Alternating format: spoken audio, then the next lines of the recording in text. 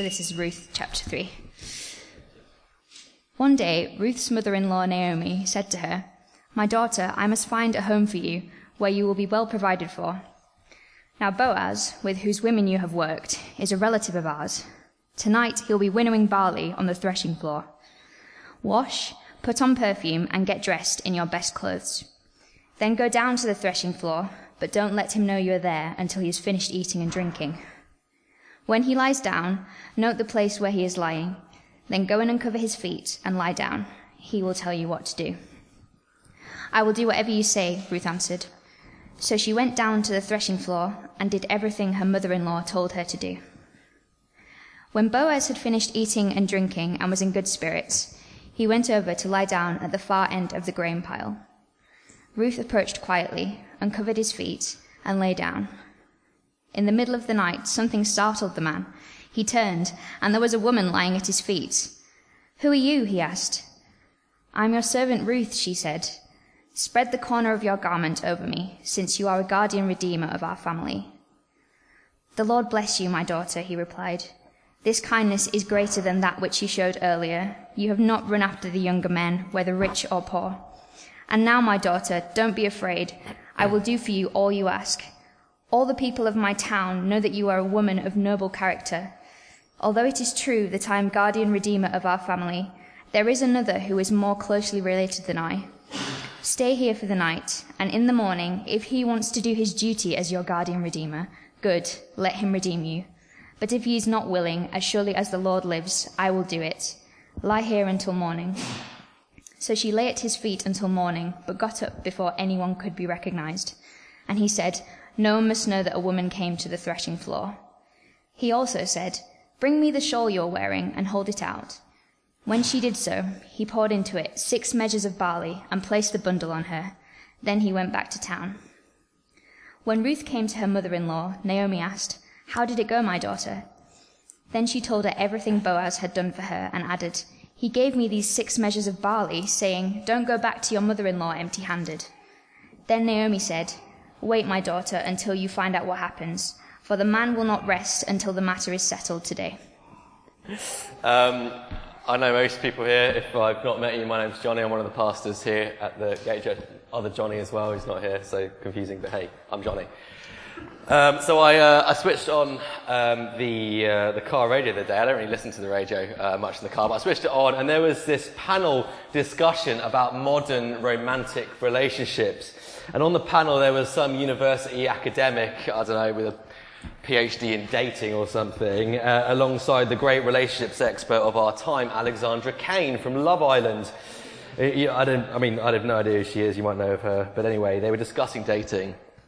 And one thing they kept on coming back to in their discussion was that people have such a vast array of dating options nowadays. Back in the day, your options for marriage were effectively who lived on your street. Nowadays, you can basically swipe through your whole city, if not the world, in order to find your perfect match. And this, on the face of it, seems like a good thing. But basically, the academic, or Dr. Rada, or whatever her name was, Dr. Rada said this about this phenomenon. She said, "You'd think with all of this choice, we'd be more satisfied in relationships. But it's the opposite.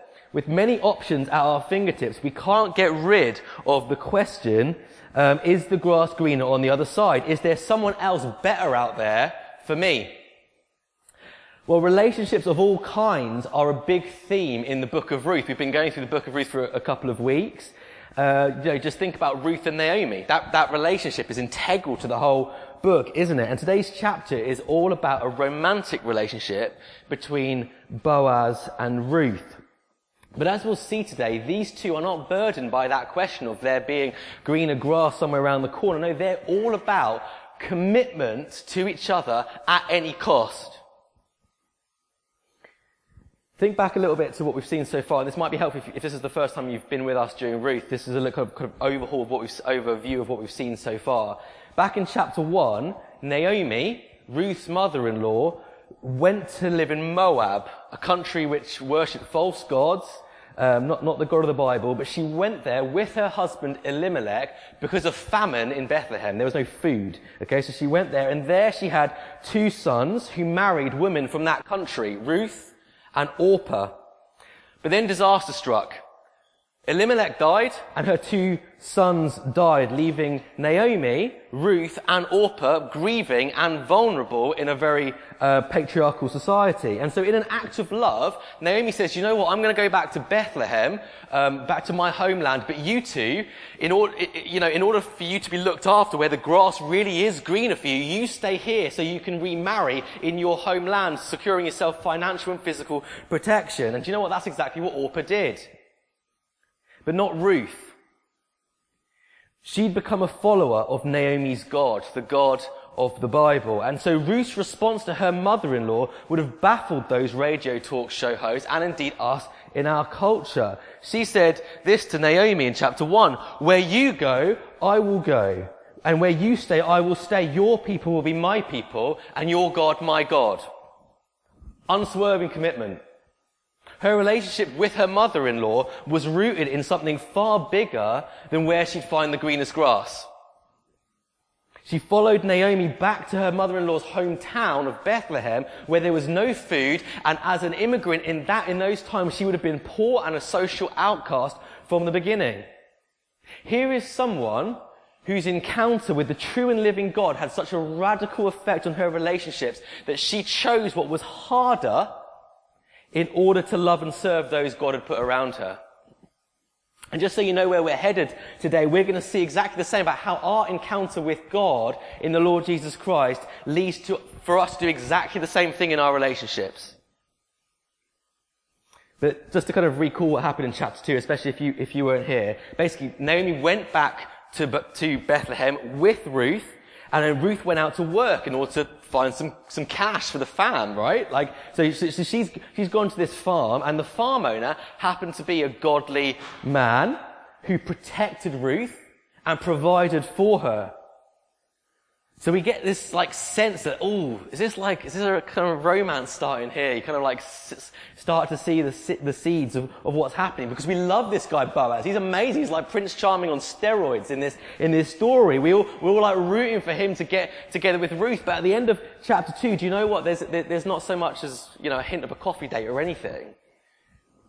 But things change pretty quickly, right? We've all seen EastEnders. And today we're in chapter 3, so just have a look down. If you've got your Bibles open, that'll be helpful. Just look down. We start from first couple of verses in chapter 3. One day Ruth's mother-in-law Naomi said to her, my daughter, I must find a home for you where you'll be well provided for. Now Boaz, with whose woman you have worked, is a relative of ours. Tonight he will be winnowing barley on the threshing floor. Right, so this budding romance isn't lost on Naomi. She's at home teasing Ruth, singing, can you feel the love tonight? But all the while, she sees God's sovereign hand in this. She mentions there, doesn't she, that Boaz is a relative of the family. Now that's really important. In chapter 2, verses 20, we'll see this term again later in our chapter. We find out that Boaz is one of the family's guardian redeemers.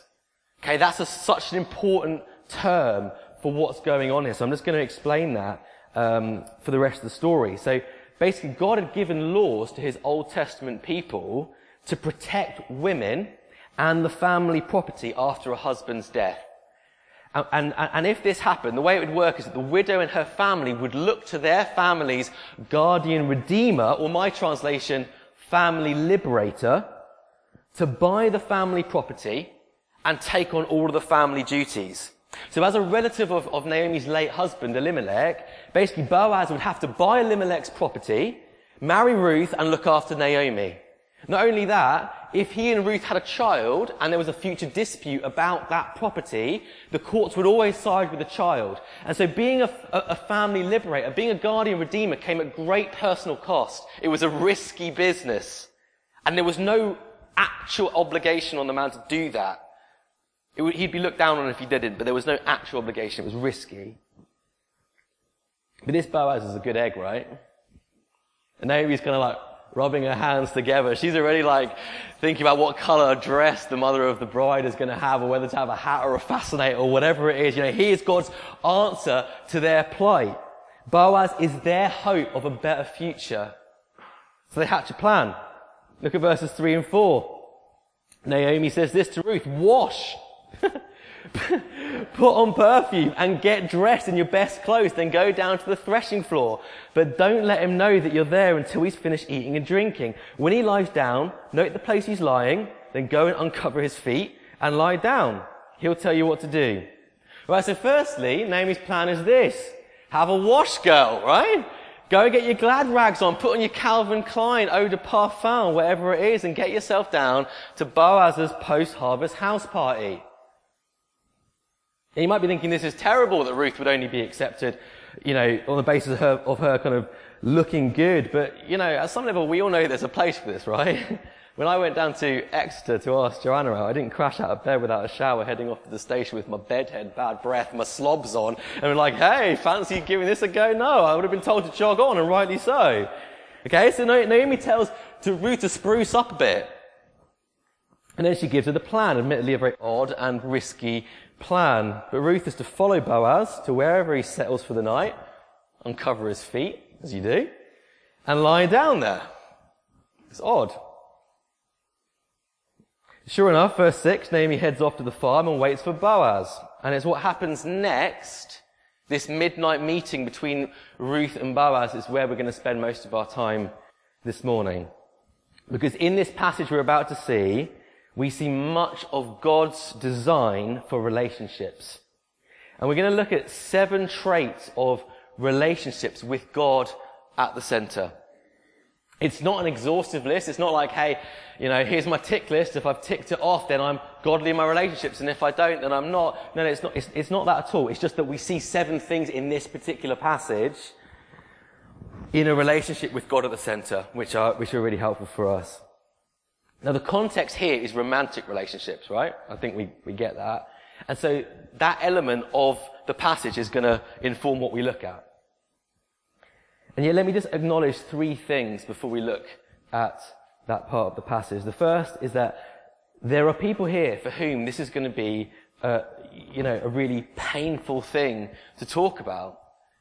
With singleness, it may well have brought suffering. It often does. It's just something I want to acknowledge up front, that talking about romantic relationships is not just something we can do flippantly. I just want to acknowledge that up front. But secondly, and this is helpful, almost all of these traits that we see in godly relationships can be applied to non-romantic relationships. Friendships, church relationships, family relationships. I mean, much of what we see in Ruth and how she relates to Boaz here, we've actually seen already in how she relates to Naomi. Okay, so there's so much overlap, although the context here is romantic relationships. The last thing I want to acknowledge, and this is important just to kind of just get out of the way before we start. Some of you might be aware of all the kind of commentators like hoo-ha about this passage. But what we read here in this midnight meeting, we must not read our social and cultural context into, right? So Boaz is not stumbling back from Broad Street drunk, and then you've got like Naomi swiping through on Tinder waiting to have some kind of drunken sexual encounter in the grain pile. That's not what's happening at all. That's to read our situation into this text. These are 2 people who have shown themselves to love God and who want to begin a godly marriage. Okay, so that aside, done. Let's read from verse 7 onwards. We'll read a little part of this passage. So when Boaz had finished eating and drinking and was in good spirits, he went over to lie down at the far end of the grain pile. Ruth approached quietly, uncovered his feet, and lay down. In the middle of the night, something startled the man. He turned and there was a woman lying at his feet. "Who are you?" he asked. "Well, I'm your servant, Ruth," she said. "Spread the corner of your garment over me, since you are a guardian redeemer of our family." "The Lord bless you, my daughter," he replied. "This kindness is greater than that which you showed earlier. You have not run after the younger men, whether rich or poor. And now, my daughter, don't be afraid. I will do for you all that you ask. All the people of my town know that you are a woman of noble character." Right, so as I say, if you're a note taker, we're going to see 7 traits of relationships with God at the center. When I say godly, that's all I mean. Godly just means placing God at the center. So the first trait is that they're risky.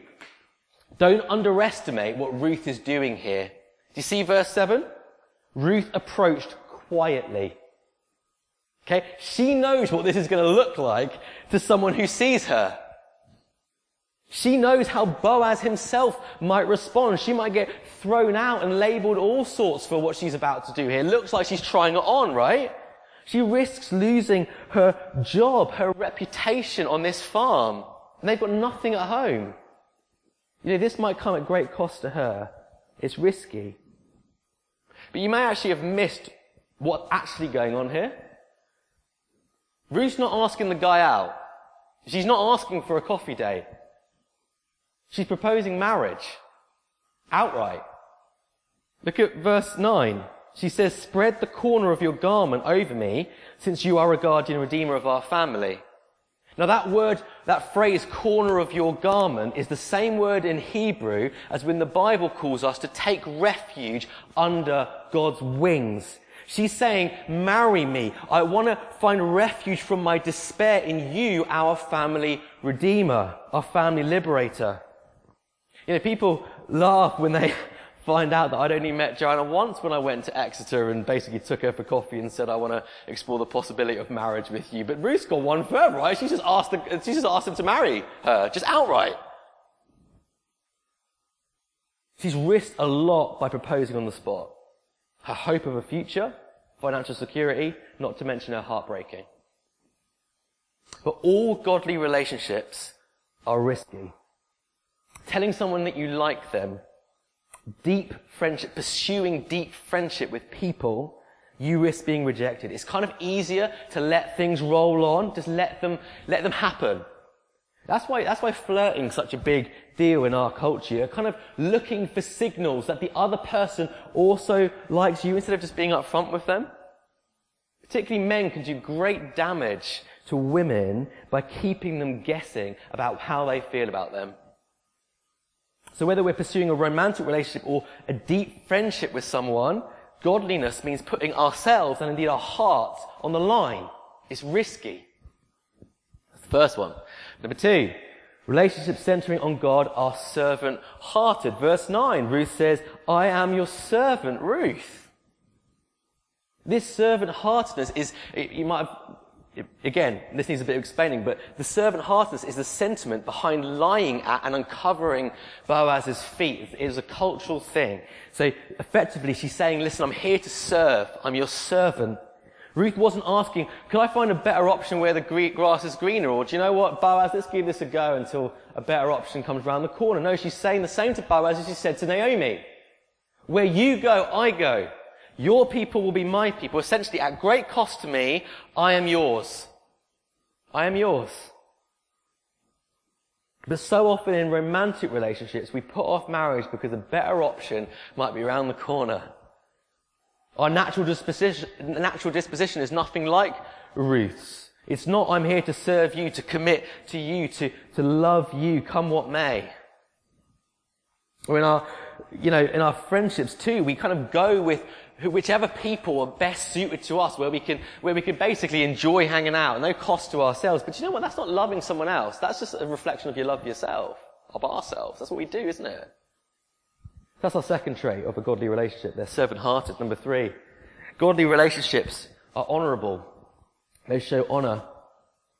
Naomi's trembling at this point at how Boaz is going to respond to this proposal. Remember that she is a social outcast with nothing in her hands to bring this rich landowner. The odds are stacked against her. But look how Boaz speaks to this woman in verse 10. The Lord bless you, my daughter. Her fears just disappear. He's honourable. He's not manipulative or abusive or condescending. He's kind. Contrast this with our romantic games of treat 'em mean, keep 'em keen. Or in our pornified society, women and even secondary school girls are emotionally manipulated into performing depraved acts of sexual submission in order to feel loved or approved. The Lord bless you, my daughter. That's a man. He shows her honor and respect. Godly relationships and friendships of all kind show honor to the other person. Number 4, relationships with God at the center prioritize character. Boaz says this kindness is greater than that which you showed earlier. You've not run after the younger men, whether rich or poor. Boaz is an older guy. That might be news to you. He's probably 45, maybe 50. Ruth could have gone after the younger men, but Boaz's godliness, his sacrificial provision for and protection of Ruth has drawn Ruth to him. And such a godly man is himself drawn to Ruth's noble character. He notes her sacrificial love in coming to this foreign land to protect Naomi. And now this, pursuing him instead of the good-looking guys down the road, the younger guys. His works on the farm. Again, with our view that basically the main thing in relationship should be how the person looks, or that our friend should basically be like us. This is countercultural.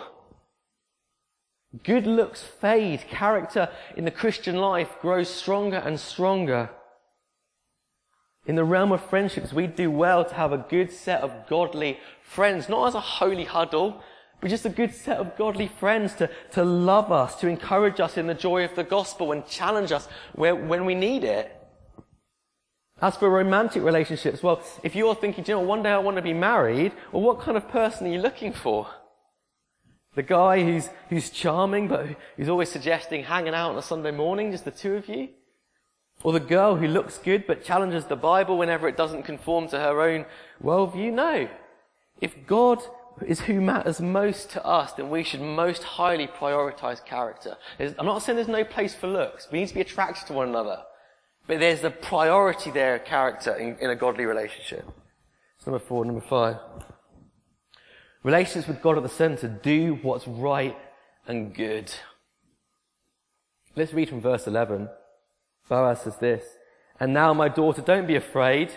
I will do for you all that you ask. All the people of my town know that you're a woman of noble character. Although it is true that I am a guardian redeemer of our family, there is another who is more closely related than I." And at this point, we're watching our screens being like, no! Boaz! We want Boaz, right? This is like, no! This is not what we were expecting. But Boaz doesn't have a personal agenda. Knowing that there's a closer relative to the family, in keeping with God's law, he wants to do what is right and good. And do you know what? We're going to see how this goes in chapter 4 next week. But for now, ask yourself this.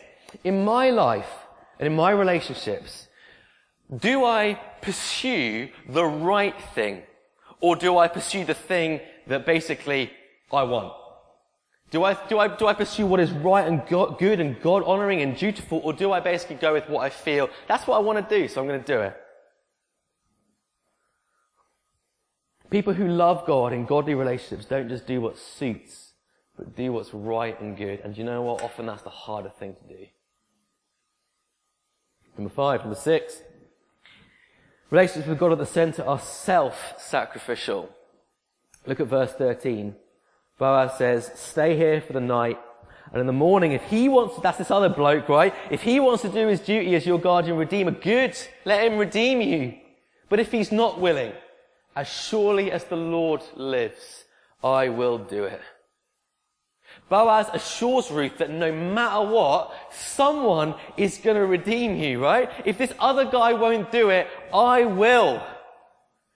Boaz is willing to sacrifice his own money to buy the family property, and his own comfort to marry Ruth, and his own comfort to take on Naomi, by now an elderly woman. Ultimately, this is the height of Boaz's, and indeed any man's masculinity. He takes responsibility at great cost to himself to look after others. He uses his position in this scenario of wealth and status to look after the most vulnerable and protect them and do his duty. He's a man. Our society is full of little boys running around thinking they're men because they manipulate women or abuse them with power or hold knives or shoot guns. They're not men. Here's a man. And here's what he says, no matter what, I'll lay my life down for you. I'll say no to myself and yes to you for the rest of your life. And it's exactly the same with good friendships. Godly relationships of all kind are self-sacrificial. Number 7, final one. Godly relationships are pure. They're pure. Verse 14. In case there was any doubt about what was going on here. So she lay at his feet. Notice the most unsexy place you could lie, right? Until morning. But got up before anyone could be recognized, and he said, no one must know that a woman came to the threshing floor. See, Boaz knew what this looked like. Boaz knew the commentators 2,000 years on would be discussing, was this a sex scene or was it not? And he's saying, no, it wasn't that. It wasn't that. And so make sure you go before you are recognized. Stay here, be protected, but go before anyone sees you, because it wasn't what it looked like. Do you know what? It would have been so easy at this point to be like, it looks like we're going to get married, right? Or why don't we just sleep together? Or maybe just some foreplay. Or do you know what? Why don't you just come and have a cuddle? Why don't we just sleep in each other's arms for the rest of the night? No. This relationship has God's will at the center, and God's will is for physical intimacy and sex to be enjoyed in marriage.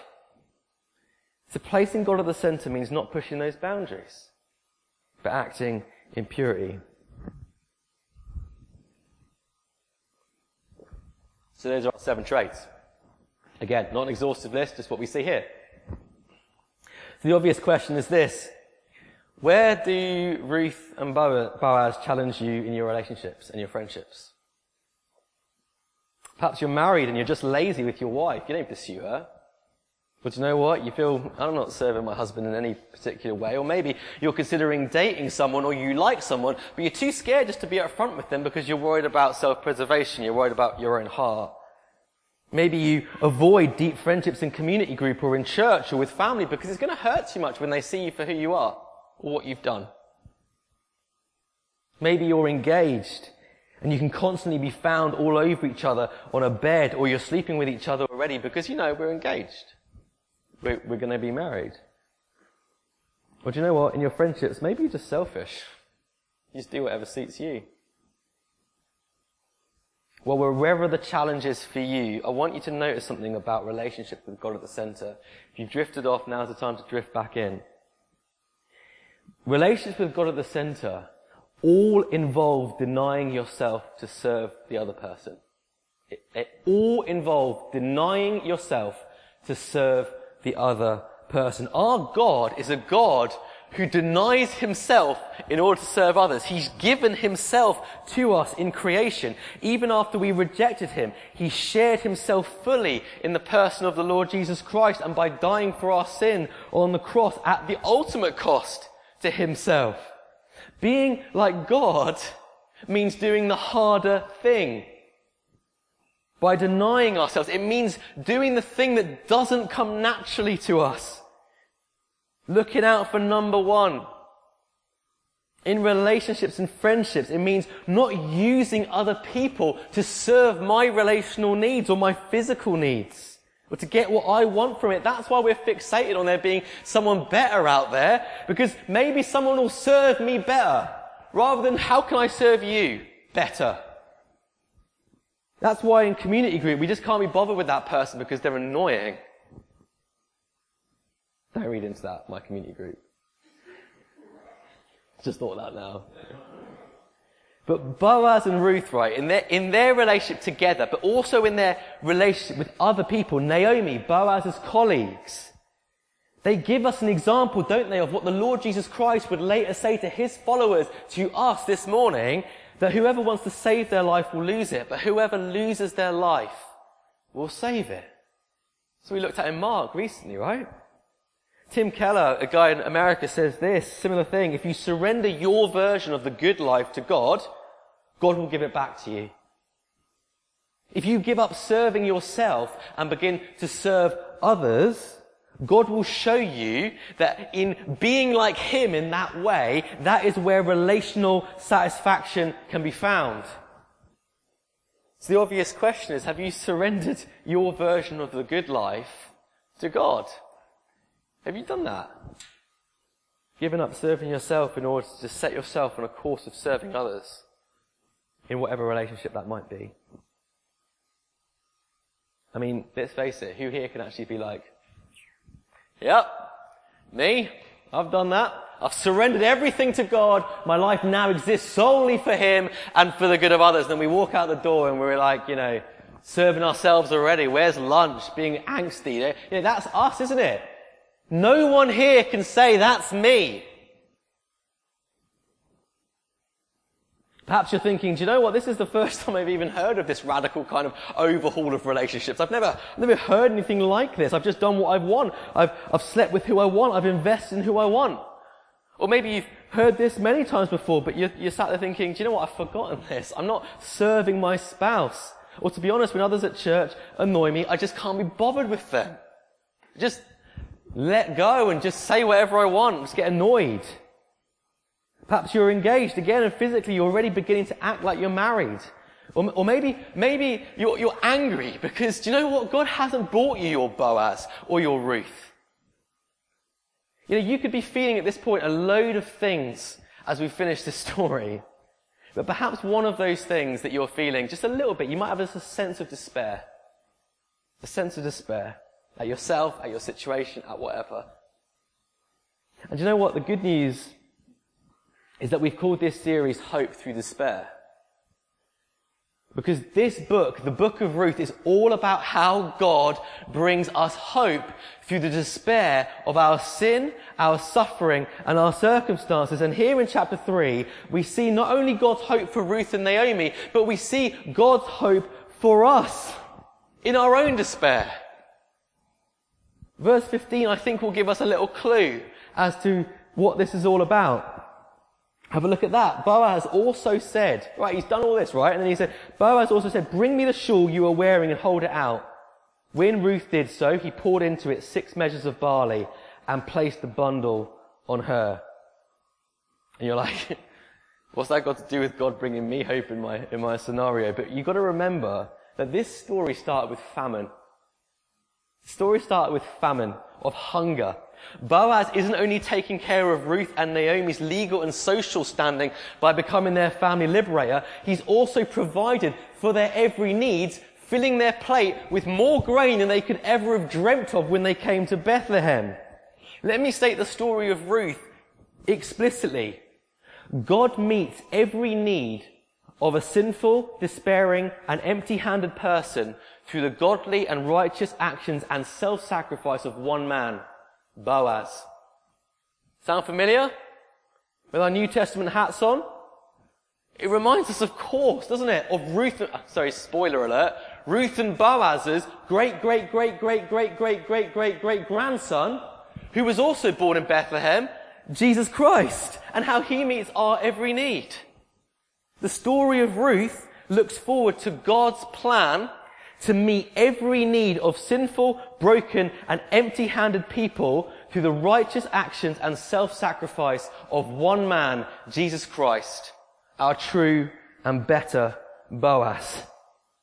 Just as Ruth falls at Boaz's feet with nothing to offer the rich landowner, we fall at Jesus' feet with nothing to offer the owner of all the universe. Just as Ruth thought that Boaz would not treat her kindly, so too do we in our despair think, this God cannot treat me kindly. And just as Boaz says to Ruth, the Lord bless you, my daughter, so too does Jesus say to us at his feet, the Lord bless you, my daughter, my son. Just as Boaz gave up his wealth to buy the family property, Jesus gave up his heavenly wealth to enter our world. Just as Boaz risked losing that property to a future child, Jesus made us children and then willingly gave us his whole heavenly property at no charge to us. Just as Boaz took on the burden of responsibility for Ruth and Naomi at great cost to himself, so too does Jesus take the burden of our sin before God at great cost to himself by dying on the cross for our sins. Just as Boaz welcomed a woman from a nation who turned their backs on God, so too does Jesus unite himself to people like you and me who've, spiritually speaking, turned our backs on God and on each other in our relationships. Just as Boaz said yes to spread his garment over an unlikely bride, so too does Jesus Christ clothe us, his unlikely bride, with his perfect righteousness. Just as Boaz was Ruth and Naomi's hope of a better future, so too is Jesus Christ our only hope of a better future to come in his coming kingdom. In almost every way, Boaz foreshadows Jesus Christ, our guardian redeemer, our family liberator, who sets us, his children, free, his bride, the church. And all those who come to his feet, like Ruth, and ask, Jesus, will you spread your garment over me so that I might find refuge from my sin and my suffering and my circumstances, since you are my Redeemer? For all those who do that this morning or have done so before, this morning Jesus echoes Boaz's words in verse 13. As surely as the Lord lives, I will do it. For those despairing in the messiness and ungodliness of their relationships, the first lesson of the book of Ruth is not, do you know what? I've just got to be more like Boaz. The first lesson of this book is that you're not like Boaz. Jesus is the true and better Boaz for you. He's done it for you. For those despairing in their singleness, the lesson of the book of Ruth isn't, don't worry, God's going to bring you your Boaz. No, it's don't fear, little one. Your Boaz has come and he's died for you and he loves you and his name is Jesus Christ. For those like Naomi, lonely and elderly, the true and better Boaz, Jesus Christ, has come for you and he's promised to be with you now into eternity. See, here's the first lesson of Ruth. Whoever you are, whatever your pain, whatever your sin, your Boaz has come, Jesus Christ, and he's taken on himself the burden of that sin and despair that we all carry. He's given you everything and he's promised to never leave you.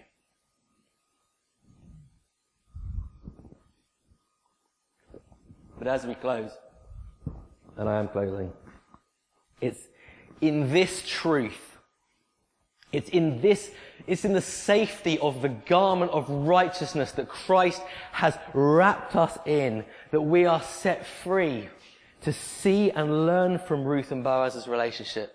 Not to be condemned by them, but to see them and see their sacrificial model, the way they serve each other. We see two people, don't we, who've encountered God and who now live, before we came, with the mind of Christ. That's what we see in these two people. And likewise to all who have encountered God in Jesus Christ and his grace to us.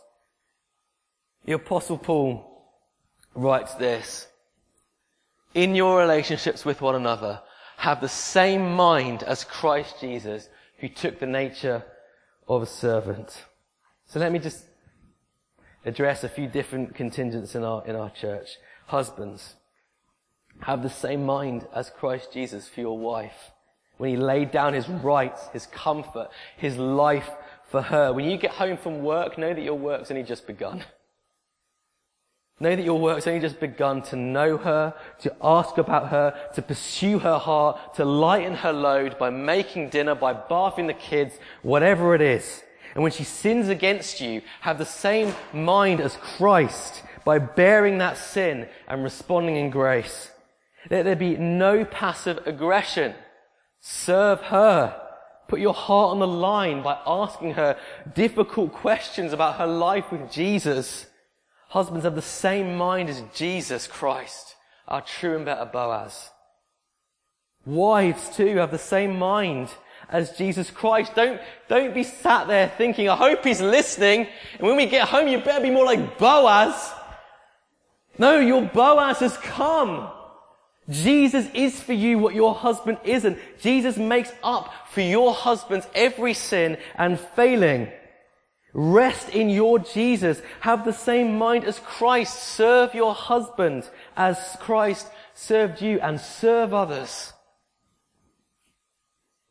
To single people, whether content or suffering, to those dating engaged people, have the same mind as Christ. Men particularly, do you take responsibility as Christ took responsibility for you? Take responsibility in church, in community group, in friendships. Are you the type of guy who a woman who places God at the center of her life is going to be drawn to? Do you choose what's hardest in denying yourself? Will you be ready to deny yourself and your physical urges until marriage? Or maybe even now, if you're dating or engaged and you've already been there, will you be a man and repent to her? Will you ask her forgiveness? Will you renew your commitment to her over yourself? Will you do that face to face rather than by text? Will you do that today? Women, beloved daughters of God, in your relationships, have the same mind as Christ. Know this about God, that he cherishes you perfectly, regardless of how you feel or how you feel you stack up in terms of the way you look or you don't. You're precious. You're really precious to him, and he's given you every blessing in Jesus Christ. Will you surrender your life to him to pursue only what's right and what's good? If you're single and struggling with that singleness, will you prayerfully entrust your singleness to that God who loves you? To trust him that singleness actually is better than a relationship with a guy who doesn't know Jesus, doesn't love him, or doesn't love him enough to serve you with his hands, with his heart, with his words. Let me say something really hard. I know how this, I can't say this as a married man, I can't say this without maybe offending, I don't know, but it's true. That singleness in relationship with your true and better Boaz, Jesus Christ, is far greater than being with or marrying an ungodly man who's controlling, abusive, or just passive towards God. You're so loved in Jesus Christ, and that, I know, doesn't take away some of the hardship, but just frees you just to think of how much Jesus is for you and what he's done for you. Finally, leaving romantic relationships completely behind, to all of us in Christ Jesus, in your relationships with one another, have the same mind as Christ, our true and better Boaz, who protects and pursues the vulnerable and the weak and the lonely and the isolated people in church. Do you do that? Take a risk by inviting them over. Have you cooked dinner? Who haven't you cooked dinner for? As Christ didn't spare his life, spare no expense in lavishing on people the kindness that God has lavished on you. Pursue deep relationships with one another. Being honest about your struggles and your sin like Boaz and ultimately Jesus. Share your money and your property with people to meet needs. And above all, love one another as Christ loved us, his unlikely bride. Shall I pray?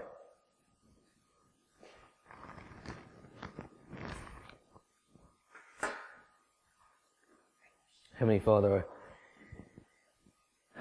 we tremble at at what your word calls us to do as those in Christ. We know we are saved by grace and grace alone, and yet, Father, completely free of conviction and condemnation. Father, we ask that we would be a church who moves towards this in our relationships. Father, I pray that the Holy Spirit would do two things. I pray, Father, that the Holy Spirit would comfort now where comfort is needed. And I pray, Heavenly Father, that the Holy Spirit would convict now where conviction is needed. Father, protect us as a church as the enemy prowls like a lion wanting to devour us in our relationships. Father God, we pray that this little picture of Boaz and Ruth that we would get great comfort from as we see Jesus Christ and his relationship to us, his people. Father, let that be the motivation. That means that we want to see this happen more and more in our lives, in our church, in our relationships. And we pray that ultimately for Jesus Christ's name and his glory. Amen.